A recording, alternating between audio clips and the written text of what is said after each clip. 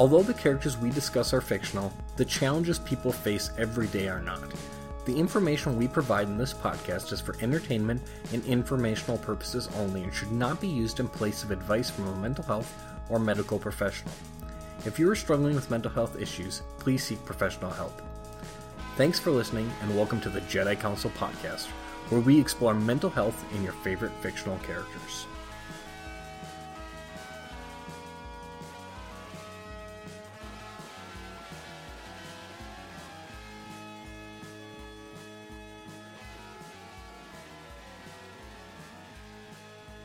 Hey folks, welcome back to the next episode of the Jedi Council podcast. This is your graduate student co-host Brandon Saxton, and your associate professor co-host Katie Gordon is not with me right now.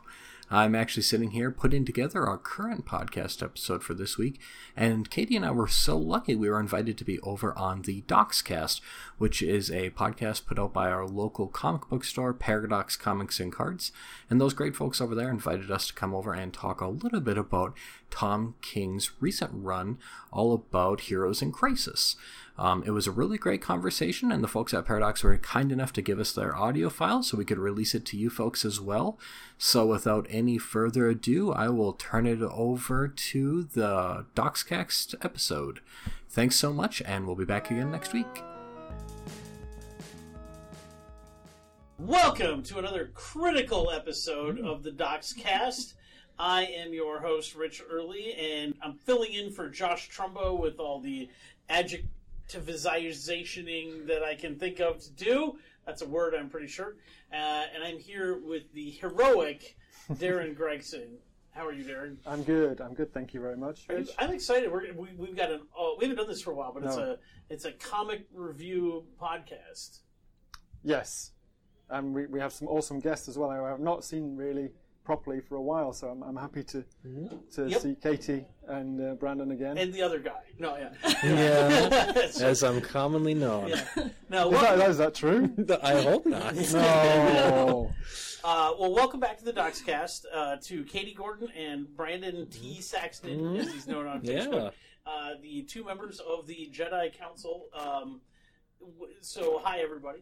Hi. Real quick, the Docscast is a weekly podcast that is first streamed live on Twitch and Facebook. We pull the audio from that, and we post a podcast every Monday morning.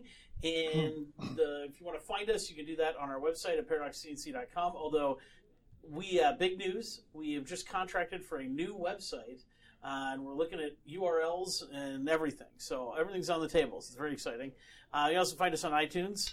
Or Facebook at Paradox Comics and Cards, Twitch, we are twitch.tv/ParadoxCNC, Twitter, ParadoxCNC, you pretty much see the theme. So, tell us what the Jedi Council is and where they can find you, and then we'll get talking about our topic.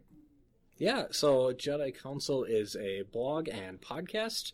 Mainly, I guess it's got a couple of focuses. So one is taking a look at mental health through fictional characters, whether they're from comic books or movies or TV shows. And then another thing that we have started to do more recently is have other folks on the show to kind of talk about their experiences and specifically maybe some of their expertise and how it might apply to those themes or current events, or really just trying to disseminate accurate mental health or general psychology information in an accessible kind of way. Katie, accurate information is not why I go to the internet. Well, we're trying to shift the ratio so that there's a little more accurate stuff to inaccurate, leaning on that accurate side. So trying to do our part. All I'm interested in is sensationalized headlines and irrational commentary on Facebook. There's no shortage of it, so I promise we won't take that away from you.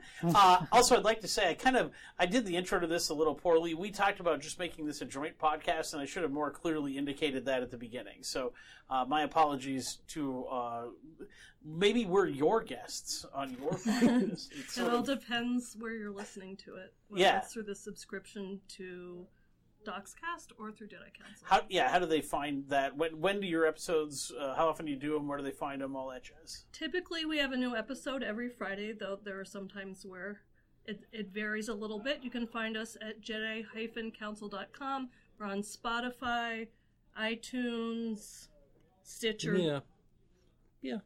All the hot podcast locations. Excellent.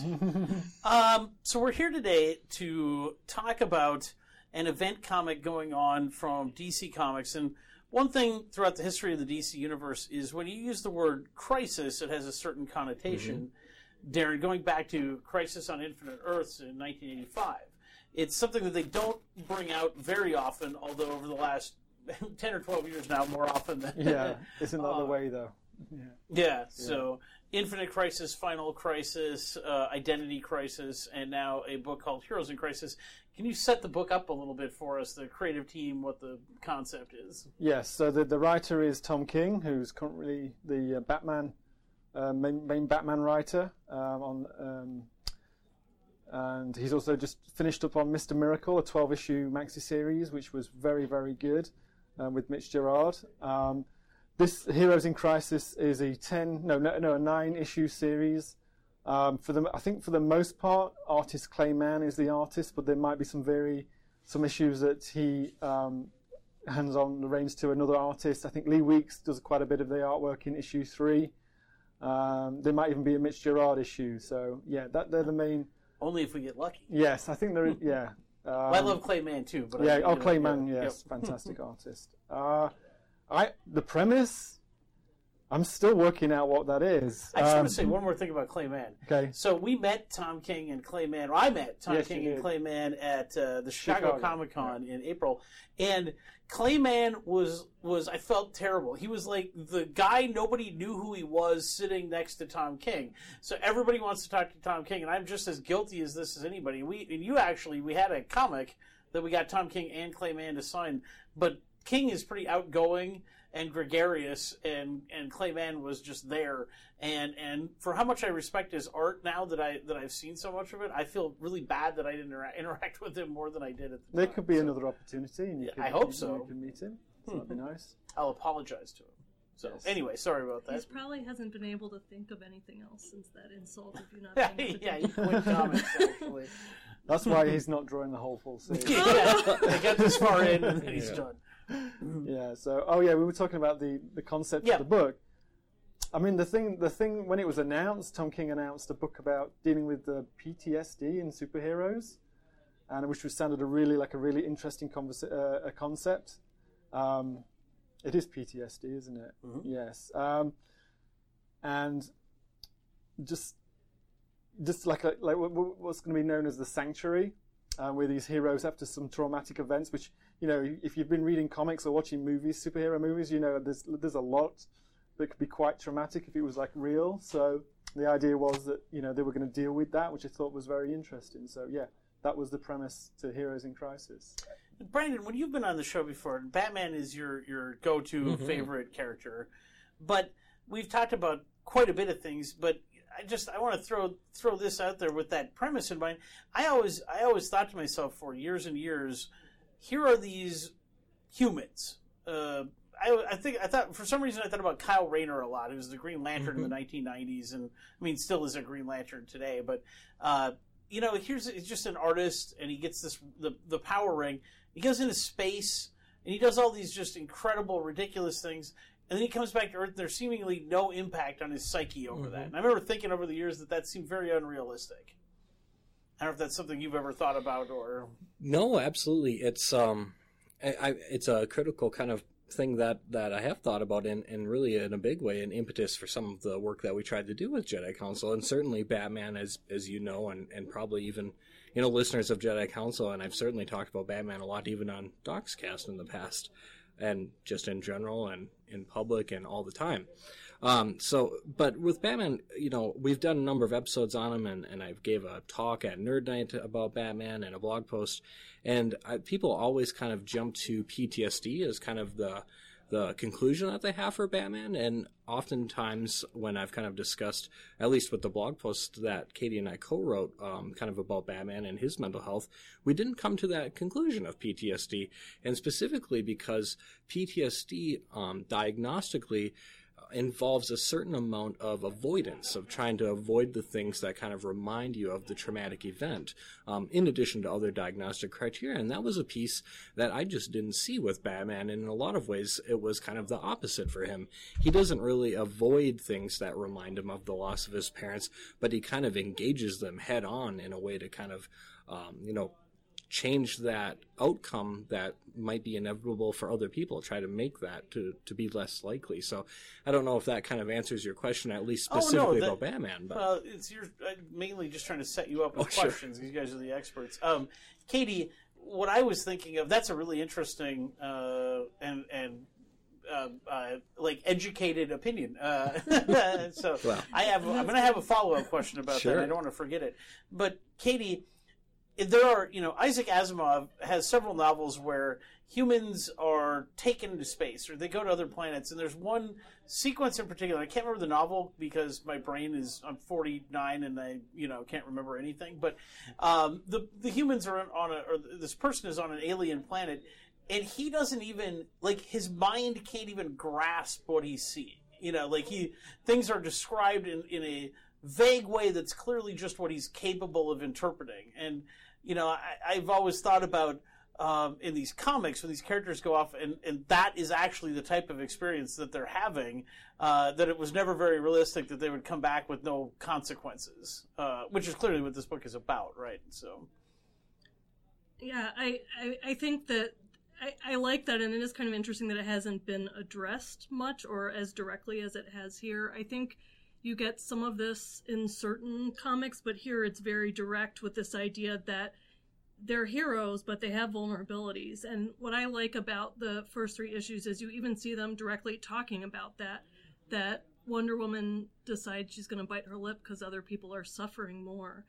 That Batman kind of pushes forward along with his mission for his own personal reasons and maybe for his team and the Bat family, but he is affected by the things that he's seen, and how could he not be? And so I think that without them directly addressing that, you could kind of come away with the idea that one of their superpowers too, or that they're not affected by this exposure to these repeated traumatic events. And so I like Heroes in Crisis because it suggests, no, that's not true, actually. They're just kind of, a lot of them aren't dealing with it, or they're dealing with it in ways that aren't particularly healthy, but it is getting to them. So that idea for the series is really cool, and obviously really in line with our interests in terms of combining mental health and comics. Well, Brandon, my follow-up would be, if you don't think he's suffering from PTSD particularly, there is a sequence at the end of issue number 2 of, or somewhere in issue number 2, where Batman takes his turn in Sanctuary. So does the scene we see there, does it fit with your analysis of the character? Do you think that someone, what you know of him, would he be having the conversation and thinking about the things he's thinking about in that scene? Mm-hmm. Unsurprisingly, that was the scene that kind of stood out most in my mind, probably just my own intentional bias toward Batman-related content.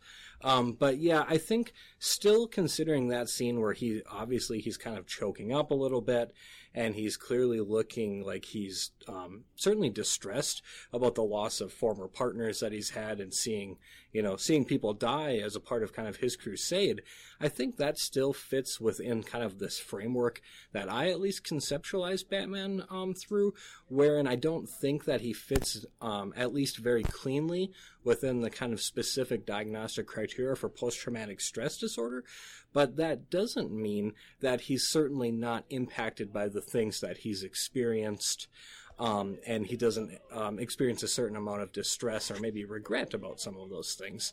And that's where you get into kind of 2 separate kind of issues. One, of course, Batman is a character with decades and decades and decades of content to kind of try to consider under a kind of diagnostic framework. And the other is kind of thinking about specific diagnostic criteria for specific mental disorders, and they are very specific. And I'm certain that probably someone looking for those specific kind of instances or diagnostic criteria could find specific content that would fit within it, if that makes sense.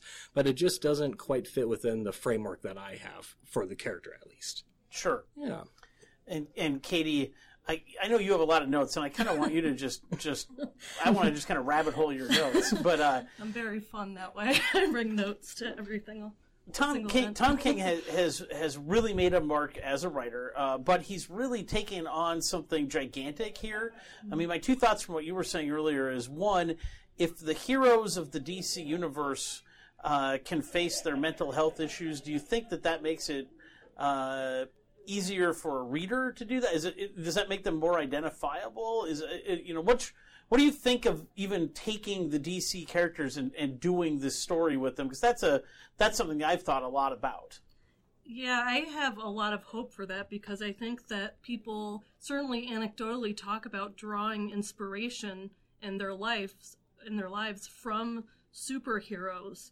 And I think that here it's really direct, where it sends a message that you can be really strong and have a lot of different superpowers and yet still benefit from talking to someone, depending on how the story goes. But the idea that talking and facing some of those things can help you to feel better. But even that Batman, Superman, and Wonder Woman recognize that there's a need for this, and recognize basically referring people to go and to get some help. And so I do think that people who identify with these characters can take some comfort in the story of someone who's strong, is facing painful things, and is able to have a better life and frankly do their job better. Because I think that, and I've run into this sometimes working with people in therapy, that there's an idea that they want some change, but they're worried if they change certain things, maybe they won't do them as well, even though it's kind of that idea of a blessing and a curse. So maybe the fact that Batman is the way that he is and kind of rigid about justice in certain ways, that helps him to do his work. And that if he thinks more flexibly about things, for example, that he won't be able to do what he needs to do. But I'm hoping there's a lot of potential here to challenge that idea, that you can actually do better and be healthier and have a happier life if you're taking care of those needs simultaneously while doing that type of work. And my thought with it, because I agree with that totally. I guess my questions are for both of you. Do you think so far, after 3 issues, and we can talk very specifically about the characters, but I'm interested in your analysis of Tom King's work so far. If these characters, there's a framework of the book where characters have come to Sanctuary. It's a safe place that is created by Superman, Batman, and Wonder Woman for people to come and find sanctuary. But they have a measure of safety and freedom to be able to open up, But I'm wondering what you think of King's psychological analysis so far. What do you have a feel for that after 3 issues? I haven't read a lot of Tom King's work so far, but maybe just comparing this to a little bit to his Batman run, I certainly think it's a lot different, and I think it's different in a really good way. So certainly I think the kind of, I'm hesitant maybe to call them therapy scenes, but I guess that's maybe what they are. But one-page kind of scenes where the characters are kind of taking their turn and sitting down and talking about this, I think that they're really cool, and I certainly haven't seen anything like that before.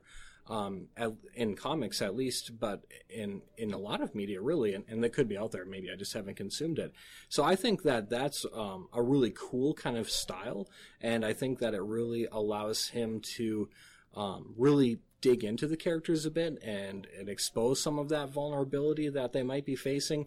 That's really portraying them in a lot different way from facing off against the villain and winning and kind of saving the day.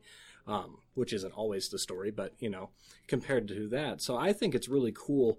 The framework of the story, I know we were talking a little bit before we went on the air, how it's definitely a little different, too, trying to even just figure out what exactly has happened.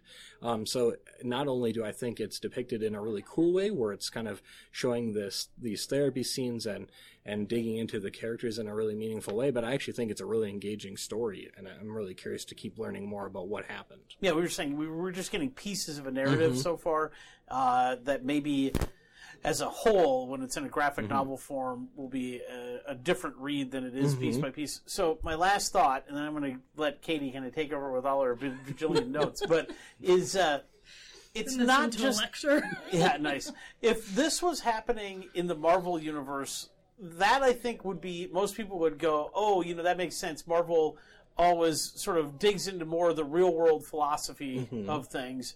The fact that it's being done with the DC characters, that's the part that I'm having the most trouble with. Not from the concept. I think the concept is fantastic, but that they're actually taking very well known iconic characters, even some of their tier 2 characters. Booster Gold, if you're a comic fan, is really well known, and they're doing some strong stuff with Booster Gold, or Wally West, or all these characters. Not even to mention the big three that we've talked about as well, but Harley Quinn. I mean, it's not weird for Harley Quinn to have psychological trouble, I guess, but Poison Ivy and so on, and they're throwing them in the mental health. I don't want to say meat grinder, but that's the word that came to mind. It's just. That's what's, I think, most jarring about this book so far, is the fact that it's the DC characters. Does that make sense? Yeah. Yeah, definitely. I mean, I think, even as you were talking about getting just slices of the things they're going through so far, you have to know those characters pretty well, I think, for it to be as powerful. Like, part of the reason that it's so powerful to see Batman and Wonder Woman saying these things is you have this image of them as, especially Wonder Woman, she has vulnerabilities for sure, but she's kind of overall just looks like the epitome of resilience. And so for her to talk about this childhood story where she was in a lot of pain and she couldn't go to her mom to soothe her, I think that's a big deal to have a major character like that. So it is hard to get used to that, because even though I've read a fair amount of Wonder Woman, this is very different than the other stuff that I've seen. And from a writing perspective, forgive me, but it felt like I was reading a real story from a real woman. I mean, I really felt, do you know what I mean? Like, it was a unique story. I don't think a male character could tell that same story, I just thought that was a really powerful scene. Yeah. All right, you guys have done a great job answering all my questions, but we've primarily brought you on because we want you to talk about the book. So I don't know how you want to go about it exactly, but we just really want to hear the Jedi Council take, on Heroes in Crisis. So. Okay. Well, I will enlarge in my notes, Brandon, in case you want to talk about any of these things. But before launching into my lengthy notes, is there anything that you particularly wanted to talk about or bring up? I not specifically, no. I guess the real thing that I have really enjoyed so far and will continue to enjoy as it keeps going is the specific kind of therapy scenes. I think that's actually a really cool, I guess, I don't know if it's right to call it a feature, but a really cool aspect of the series so far. And like I said, what I really like about it is it just gives Tom King a chance to really display these characters, or maybe explore aspects of these characters that haven't really been dug into before. So I think to the extent that those continue, I think that's just a really cool part of the comic. I know that maybe there's not a lot of content in me just saying that's cool, but no, I think it's really cool. And one of the things that I liked is that in the second issue, Batman specifically says Sanctuary is anonymous. This allows heroes to talk about their pain and shame. All information gathered by Sanctuary is immediately deleted. Who comes, what they say, when they leave, nothing is reported. It's suggested that this may not be true, but the idea is the concept there that for it to truly be safe, it has to be completely anonymous. And it reminded me that does parallel how therapy is done with confidentiality, where it has to, that's a major part of our ethical code, is that when you're doing therapy, you have to keep the information confidential. Otherwise, why would people feel comfortable opening up about those things? There are exceptions to confidentiality, for example, if there's harm, if the person might harm themselves or other people, but that idea there, I think, is important. And the fact that it would be immediately deleted, I think, allows them to talk. And so I liked that part. It's certainly that seems like those conditions would have to be there for these people to open up. Yeah, that scene actually specifically stood out in my mind too, because I really liked that interaction between the characters in that scene where they're saying, you know, all right, Batman, like, go ahead, do your thing. Let's kind of figure out who did this. And he's like, no, we just don't have the data. Like, come on. Like, you've got kryptonite in the belt. You once planned how to take us all down. Like, okay, we get it. And he's like, no, seriously, it's not there. And so I thought that was a really cool interaction. Just because, I mean, even, like, the people around him were a little, like, incredulous that he didn't actually somehow have some underlying system or feature in place to kind of, a safeguard of some kind, like you would expect that he always does. So I thought that was a really cool scene. Yeah. Should I just go through? Okay. Yep. But chime in, please, anyone. Yep.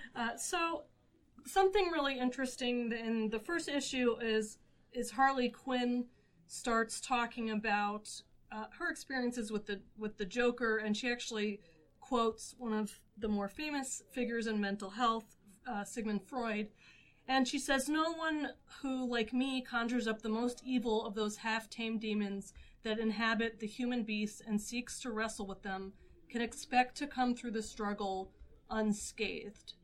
And I assume a lot of it is talking about how she went from being a mental health professional herself and then getting involved with the Joker and the things that have happened since then. So one of the psychological concepts that stood out to me there is that, as we just talked about, they're there to deal with various traumatic and other stressful things they've been exposed to. And here it's kind of turned in the other direction, which is I'm going to become wrestling with my demons, or dealing with those comes with its own kind of battle wounds, or people might come out, or she says, a bit scathed. And so I thought that was kind of interesting, and I don't know, maybe we could talk a little bit about that. Gets at a point of what therapy actually is. Mm-hmm. Well, does she feel a little more at home here than the other characters do to you? Yeah, because of her having been in hospitals and stuff like that. Yeah, she seems to have more of... It's not, like you were saying, it's not surprising to hear her struggling with psychological issues and talking about it, and even being familiar with Freud, given her degree and also her experience as a client of therapy. Yeah, I think it's another nuance to the writing of the book, where I read a lot of comics, and I read a lot of comics where there are word balloons that come out of faces, but the words could be attributed to any character in the books. But I feel like there are a lot of little scenes in this book that are, only attributable to the character that's in the scene. Does that make sense? Mm-hmm. Yeah, that makes a lot of sense, and I think that kind of goes back to kind of what I thought or think is one of the really neat underlying features of it, is just digging into these characters in a really meaningful way that, like you kind of pointed out, Rich, I think that maybe traditionally hasn't been done to the same degree in DC as maybe it has been in Marvel, kind of more of the micro level kind of themes, maybe.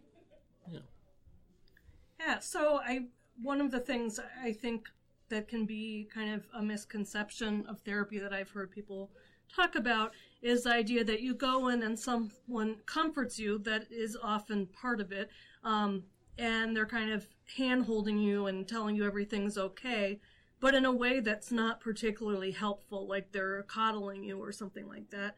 And therapy, at least the way that we've been trained on it, isn't like that. So I don't know if you want to say. I'd love to hear your analysis of that. That makes me think of my best therapist in my life. Said to me, you're here with if you're here, it's because we have a plan.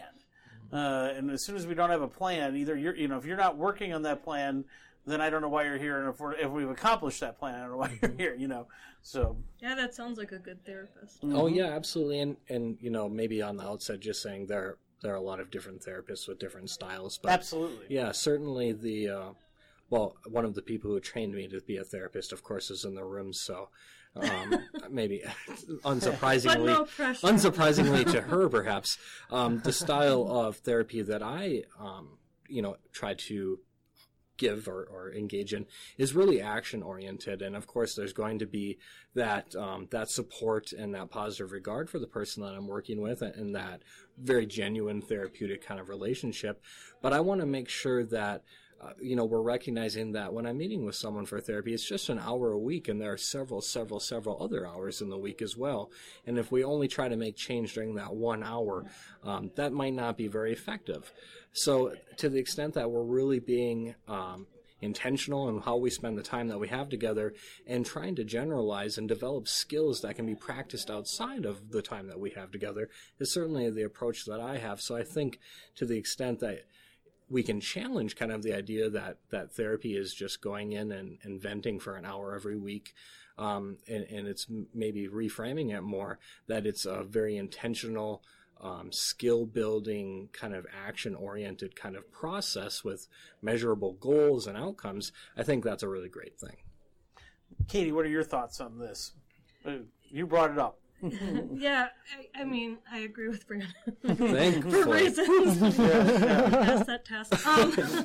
No, I mean, that's the whole idea. So I want to be clear, and as Brandon was saying, like, part of it is the therapist making sure the person is comfortable and assessing their readiness to cope with these things. But it is my belief that for most therapy, it depends on it, so I'm trying not to make too general of it. But in general, the idea is face rather than avoid when the person's ready. And sometimes that means teaching how to cope or building up their support network and not diving into the traumatic things. You got to be able to make sure that they've got some things in place to deal with some of the scathing that might happen with that. And a good therapist will try their best to do that and work collaboratively with the client to figure out what they're ready for. And so I'm excited about that idea of Wonder Woman, like I said, just and all of them kind of keeping these things in and then creating a sanctuary that's a safe kind of area for them to talk about their feelings and deal with these things. And I like that because it really mirrors how therapy sets up certain elements. It's not like if it was easy as just thinking about the bad thing that happened, then you wouldn't need a therapist, right? For the purposes of Heroes in Crisis, a safe spot is a place not in the war zone, so to speak. Right. Where they're out of the environment where they would be endangered because they would be attacked by someone, or they would be defending the city against someone. That's the safety here. But you're basically saying that's sort of a metaphor for what is happening when you first come to the therapist's office that you're creating. Yeah. Yep. It's anonymous. It's led by them. What do they want to talk about? They have that option, so they're very much in control of the things they're talking about. No one's forcing them to talk about certain things. And so, yeah, those are the types of things. There does seem to be, and I don't know what the purpose of this is, but in the book, every time we meet a character or see a character, and sometimes it's a page and sometimes it's a panel in the structure we're talking about, they always say their name. It seems like everyone is like, I'm so-and-so, and then says something short about themselves. We only have 3 issues, so I assume more is going to unfold, but I'm curious why that. Why do they always say their name at the beginning, when we first see them? I'm only speculating, but my guess is that it maybe is somewhat rooted in the kind of popular culture depiction of a therapy group where you start by saying your name and then go around the group. That was kind of what I thought maybe was a piece of that.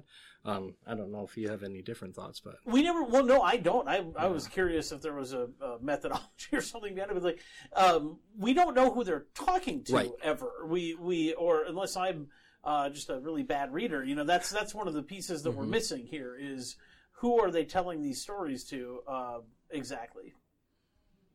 No, it's a good question, and certainly one of the pieces. I think if I'm not wrong, they're all sitting in the same spot because I think there's an emblem that's behind each of them.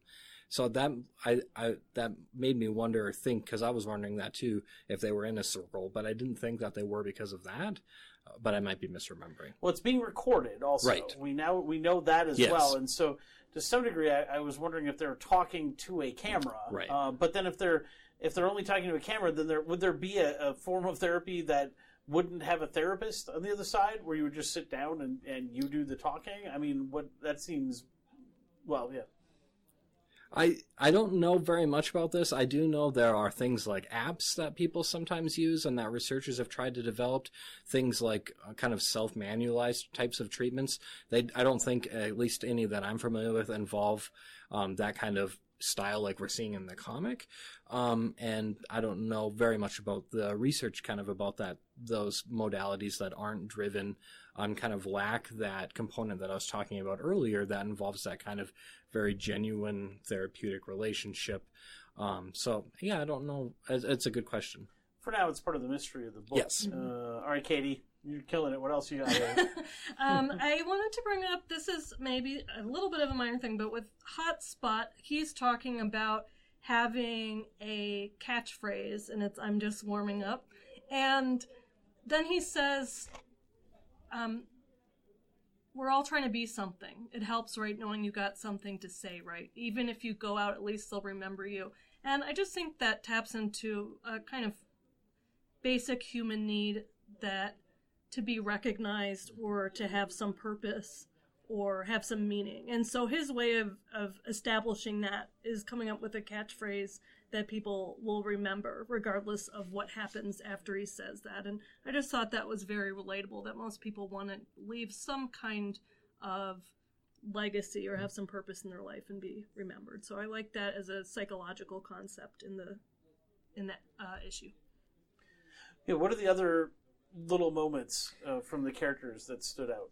I like that Arsenal said, "I'm Arsenal and I'm a superhero and an addict, so two things," because I think that a lot of the time, especially people struggling with substance use disorders or other types of addictive issues, sometimes there can be this tendency to have dichotomous thinking about it, that they're just an addict or they're just someone who uses substances. And here he's very powerfully drawing the contrast of being a superhero and also, as he calls himself, an addict. And so I think that pushes against the, I guess I would say, oversimplistic views of people who are struggling with addiction, and instead says, it's kind of like it's not just who you think or whatever your stereotype about it is. Instead, you can be multifaceted, and being a superhero doesn't protect you from also struggling with addiction. So I like that too. How about you, Brandon? Any little character moments like that? Yeah, I think that this one was maybe already referenced, but I wanted to circle back to it, was Wonder Woman, when she references that, other people maybe had it worse than she did, so she was just going to kind of bite her tongue and keep it to herself. Because is she a Midwesterner? Yeah, maybe, yeah, most likely. I think that there are a few things to maybe unpack from that. That's a sentiment that I've heard before, is, other people have it worse, therapy isn't for me. So I think in a nutshell, the theme of the whole series so far, or one of the many themes, is that everyone can ask for help, and things don't have to be so bad before you ask for help. It's okay to just recognize that you have that need, even if other people have it worse per your perspective. That doesn't mean that you couldn't benefit from seeking those services or seeking that support. And it also reminded me a little bit of sometimes the guilt that people sometimes have when they're reaching out for help. I'm thinking sometimes specifically of people who I've worked with who have had depression, and they have this very low mood and these symptoms that are causing them distress and impairing their functioning and their ability to accomplish the things that they want to do. But they feel guilt because they feel bad, and they say, I shouldn't feel this way. My life is fine. And then that really just turns into a really negative cycle where you already feel bad. And then when you compound that by feeling guilty about feeling bad, that's just a really, really dangerous cycle for people to get caught up in. That's very negative and very predictive of poorer outcomes. So I would just encourage people who maybe have that mindset that, other people have it worse, I don't need to reach out for help. Just because you think someone else maybe has it worse doesn't mean that you don't need help too, or that you couldn't benefit from help as well. Darren, do you have any exciting questions? I don't. I'm just captivated by what I Katie. just wanted to make sure. I knew you would be polite. And Yeah, no. Wouldn't want, so I just wanted to This make is sure. great. So, No. Katie, more notes? Well, I do have more notes, but if I can just add to, I agree with what Brandon said, and I also, one of the things that's really interesting about that is that Wonder Woman's known for her compassion. I mean, they even specifically say that Sanctuary is built with Wonder Woman's compassion, And here she's not showing compassion for herself at all. And you can kind of find things out of balance in a variety of ways. Sometimes people only have compassion for themselves and very little for other people. Often it's the reverse way. But in a balanced way, you can say, you know, maybe I haven't been through the worst things in the world, but still I can feel bad that when I was a little girl and I had nightmares, I couldn't seek out comfort from my mom, which is a very reasonable thing to expect. And so I like that. I don't know where that's going to go, but I think that's kind of a surprising, another juxtaposition, I think, from how you usually think about Wonder Woman.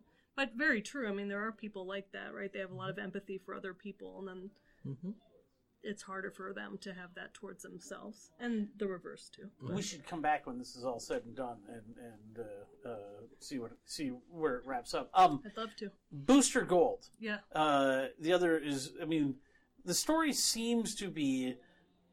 There are a lot of characters in the story, but it seems to me that Harley Quinn and Booster Gold are the two forces that the story is revolving around. The action, you know. We certainly have the big three: Superman, Batman, Wonder Woman, who have set it up and coming to investigate. But it seems like these two are at the heart of our mystery. And so, one thing we didn't talk about is at the very beginning of the story, there's been apparently a mass shooting at the place, and these people, as we've talked about, all the safety that was provided and all that, and it seems to have not been enough for whatever reason. And you guys maybe you have some thoughts on this, or maybe your trained psychological minds will have found clues that the rest of us didn't so far. But and so we have a lot of characters dead at the beginning of the story. I mean, that's 3 months ago. Pardon me for spoilers at this point. But that the mystery then is who killed them. And you alluded to Batman not really knowing, right? But reading the story, it seems to be coming down to, and I mean, this is going to be a spoilery part of the talk, I guess. So my apologies. If you haven't read the book, this is the time to stop listening apparently right now. But it seems to be either that it's Harley Quinn or Booster Gold. At least that's the read so far. Or that Harley certainly seems to know what's happened, and Booster seems more crazy. Like, he doesn't necessarily know. Does that make sense between the two of them? And I'm just curious about Booster Gold and what you guys think so far. Yeah, I mean, that was my next note.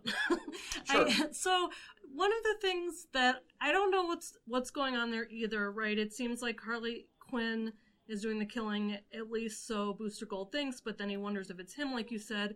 And so I'm wondering, and also, to be honest with you, kind of hoping it doesn't go in the direction of dissociative identity disorder, or sometimes called multiple personality disorder, that Booster Gold, you know, has these different personalities, and that's why he was unaware that he was doing it. And the reason I hope it doesn't go in that direction is just because it's been done so many times that I'm hoping it's something a little different than that. And also, it's usually done, the other part about it, Brandon and I think most recently talked about this in detail when we're talking about the movie Split, is that it also tends to be used as a way to explain people who are being violent. And that's just a terrible misconception about people who have mental health problems. I mean, they're much more likely to be victimized than to be perpetrators of violence. So I wondered if it was in that direction. I don't know if you were thinking that too, Brandon. Yep, actually I was, and also I had all the same thoughts, probably unsurprisingly, having processed through Split as well, and really hoping that it's not kind of a repeat of that same old kind of song and dance. Especially, it's just in my experience a problematic depiction of dissociative identity disorder that people seem to consume in a very factual way. I very specifically remember, and spoilers for Split, and that movie came out a long time ago, so I feel very comfortable. I spoiled the comic we're talking about. So, folks who aren't familiar maybe with Split, my 5-second review is it's a man with dissociative identity disorder, and one of his personalities is quite literally a monster. And he experiences very genuine physiological changes when he changes between these personalities. And a student very genuinely asked me, you know, one of those personalities was diabetic and had to take insulin boy, how common is that? And understandably that she would think that. But so that's where I get a little bit, I would caution people, I guess, about the way that they depict certain disorders because of the way that it can be consumed as fact. Yeah, it's misconceptions and also redundancy. Like, I don't know if anyone's seen that movie Adaptation that came out a while ago, but they kind of poke fun at this idea because his brother is writing that movie The Three, and and he just talks about how overused this is. And to be clear, the disorder is something that should be studied and represented with compassion. I understand why it's so interesting to people, but I think I'm hopeful that there's something unexpected here. So, to circle back to your original question about Booster Gold, I don't have a lot of thoughts yet, but certainly a lot of curiosity. Do either of you have much background with Booster to refer to coming into this story? I have none. Okay, that was just something I was wondering about. So yeah, mine is pretty limited too. He for the most part has just been a fun minor character. He's exactly what he describes. He acquires this he's got all this knowledge of the past because from the 24th century he was a high school football player. He blew out his knee, so he couldn't become a pro football player, and he steals this suit and goes back in time to try to make a name for himself as a hero. And so it reminds me of Hotspot when you were talking about him wanting to be something, but he was always sort of like endearingly charming and slightly buffoonic. He had his ego and he wanted to do these things sort of for selfish reasons, but he still chose to do heroic things, right? So he was doing good, and that's who he's always been. Over the last 10 years, they've taken him and they sort of turned him into a time traveler. And I wonder if that isn't what this is about a little bit. It's something I was thinking at the beginning of the story. He during the New 52, was aware of the previous universe to get into like comic continuity at all, right? And so I just get this impression that we're supposed to think that time travel has snapped his brain or something in this story, and I don't quite understand it. It's a total break from anything we've seen from the character so far, and actually bothers me quite a bit. So I'm really interested to hear about your interpretations of that, that you've said as well. So I don't know. That's Booster. That's good to know. I think that the other thing that kind of rings true in people struggling with issues is he's wondering if he killed people or not, and he's struggling with that. That particular manifestation isn't that common, fortunately, but the idea of is what I think happened real is something that's pretty common for people to wonder about, and sometimes it's literally if they're suffering from schizophrenia or something, and just having a hard time being told that something that they're actually seeing or hearing but other people are saying isn't there. Trying to understand how to be okay with yourself and understand that you're seeing things that aren't real, and trying to come to terms with that. And then there are other people who maybe have anxiety and they're worrying about something a ton, and they'll say things like, I feel like I'm crazy because I just can't stop thinking about this thing, even though rationally I know it's not a big deal. And so that part is interesting, and his struggling with what to do and then thinking, well, what would Batman do? Do I turn myself in or not? Because I don't know if I really did it. So that's what I think. I get the impression like Harley knows what happened and he doesn't, or that he does. Maybe he witnessed whatever happened, but could it be that he witnessed what happened and it drove him sort of mad? Is that possible? Yes, I mean. Or is that more of a stretch for what we're seeing from his behavior? I mean, it's tough to say. Definitely, if he saw that kind of mass killing, that could definitely very negatively affect him, maybe especially if he's already vulnerable because he's got all this time traveling stuff going on and has a hard time maybe piecing a clear picture together. It's not real common for people to completely not know if it was them who did it. That's pretty unusual and pretty rare. Can happen in extreme times of stress, but yes. Those are my thoughts anyway. So schizophrenia or multiple personality seems to be the most likely to you. And, maybe. Like I said, I'm hoping it goes in a different direction. And then there are people who don't have dissociative identity disorder, or sometimes called multiple personality disorder, but they can have periods of dissociation where basically they feel detached from reality. And everybody experiences this to some extent. When we watch a movie or we're daydreaming, we're not completely conscious of things that are going on, but to the extreme level where you kind of black out and do something and don't remember and there are no substances involved. That's rarer, but it does happen sometimes. And so it's possible that happened, especially during extreme times of distress. When it does happen, that can be kind of the setting in which it happens. So we really want to see how the story plays out to see how on top of his psychological game Tom King is. We're almost out of time. Okay. I just I can't thank you guys enough for the analysis and the thoughts. So, I mean, I guess I'd say if you've got a core comment, what bottom line comment, it's probably time for those. Sure, I have two.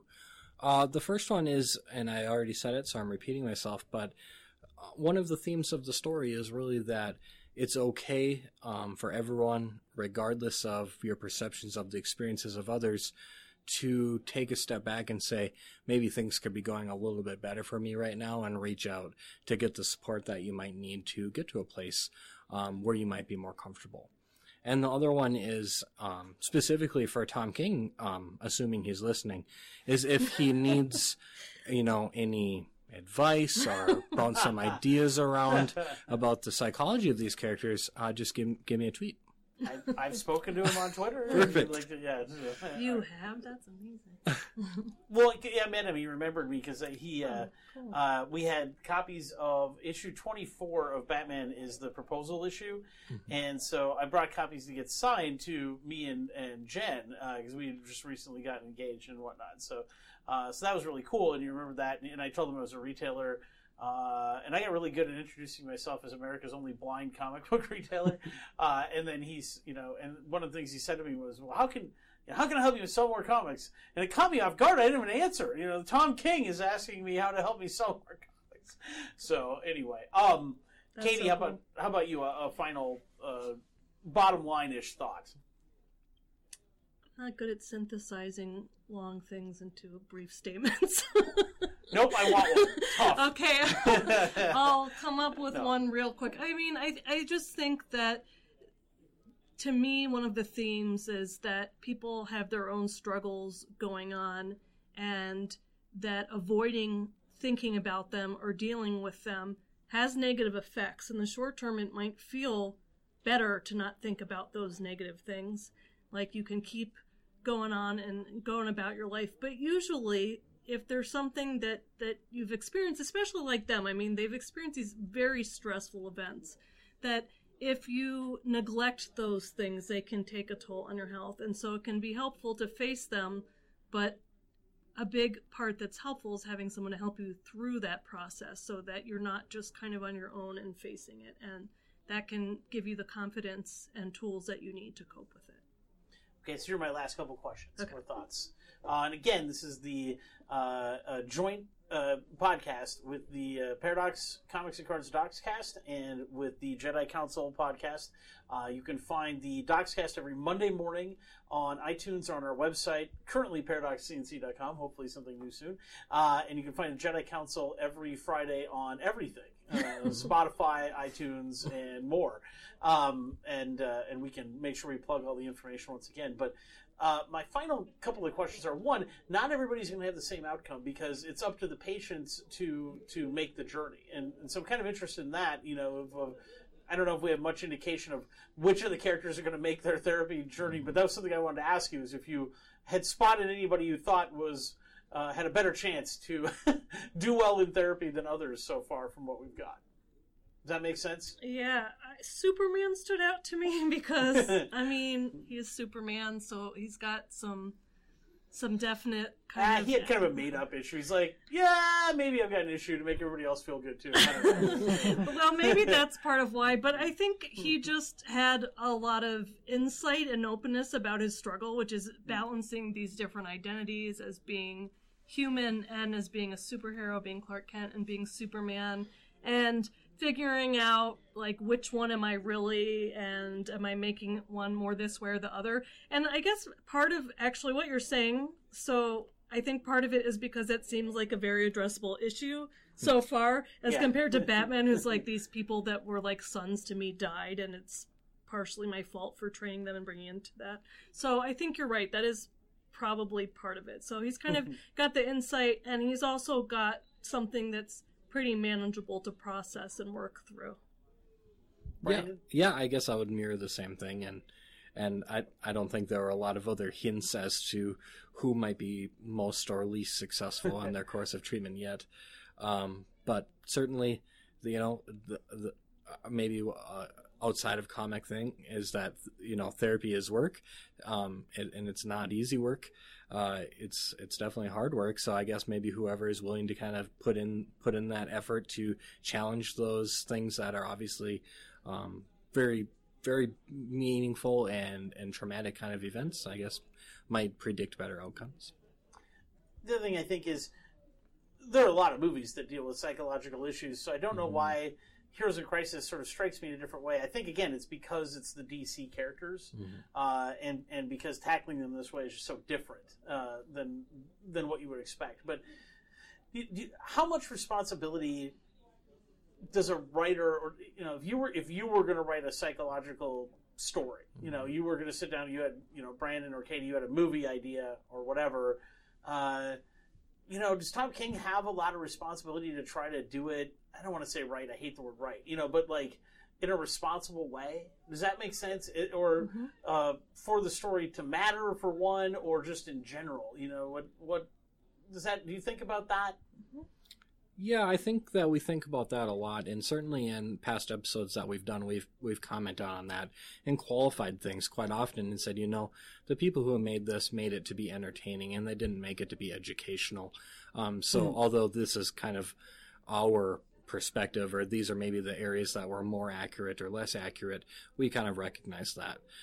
But I do think that I say that with maybe a grain of salt, where if, as a content creator, someone approaches you maybe and kind of gives you this information or evidence that maybe the work that you're putting out has the potential to be harmful to people's mental health by depicting mental health in a way that might lead to further stigmatization, then I think that's where I tend to maybe be a little bit less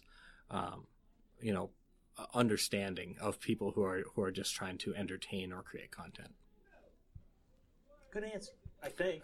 I think smarter than I know. I hope. So, Katie. Yeah, Brandon and I are on the same page about this. I think because a lot of people, we can say people shouldn't get their information about mental health from a comic book, but people get mental health information from the stuff that they consume, and usually they're not, unless they're in the field, particularly reading research articles or know how to discern from what's been written more accurately and less accurately. I would have a hard time with any field that isn't mine trying to figure out what's kind of the higher quality or lower quality or accurate stuff. And so, yeah, this definitely comes out when teaching classes about mental health, but just in conversations that people have ideas about what it means to struggle with mental health problems and it being synonymous with evil or being a villain, and that's really harmful to people who are already struggling with mental health problems. It can prevent people from seeking care. It can make people keep their distance because they're worried that someone's dangerous when there's not that much risk of danger. And so, yeah, artists can have the freedom to do what they want, but I really like when they take the time and effort to also do it responsibly. All right. Well, thank you very much for doing this, and by double dipping, we each get a free episode to post. I guess if you're watching us on Facebook or Twitch tonight, we're going to do 2 more episodes. We're going to do our 2018 year in review episode, which I know will turn into 2 parts, and because we'll talk too much. So that's coming up next. But thanks very much, Brandon and Katie, and And listeners, we will see you on the next Docscast and the next Jedi Council. Thank you for listening to the Jedi Council podcast, a member of the Geek Therapy Podcast Network. You can find more information about our podcast or blog at www.jedi-council.com. If you would like to support the Jedi Council podcast, please check out our Patreon page at www.patreon.com/Jedi Council.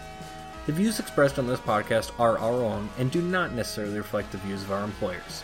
Additionally, this podcast is for entertainment and informational purposes only and should not be used in place of advice from a mental health or medical professional. If you're struggling with mental health issues, please seek professional help.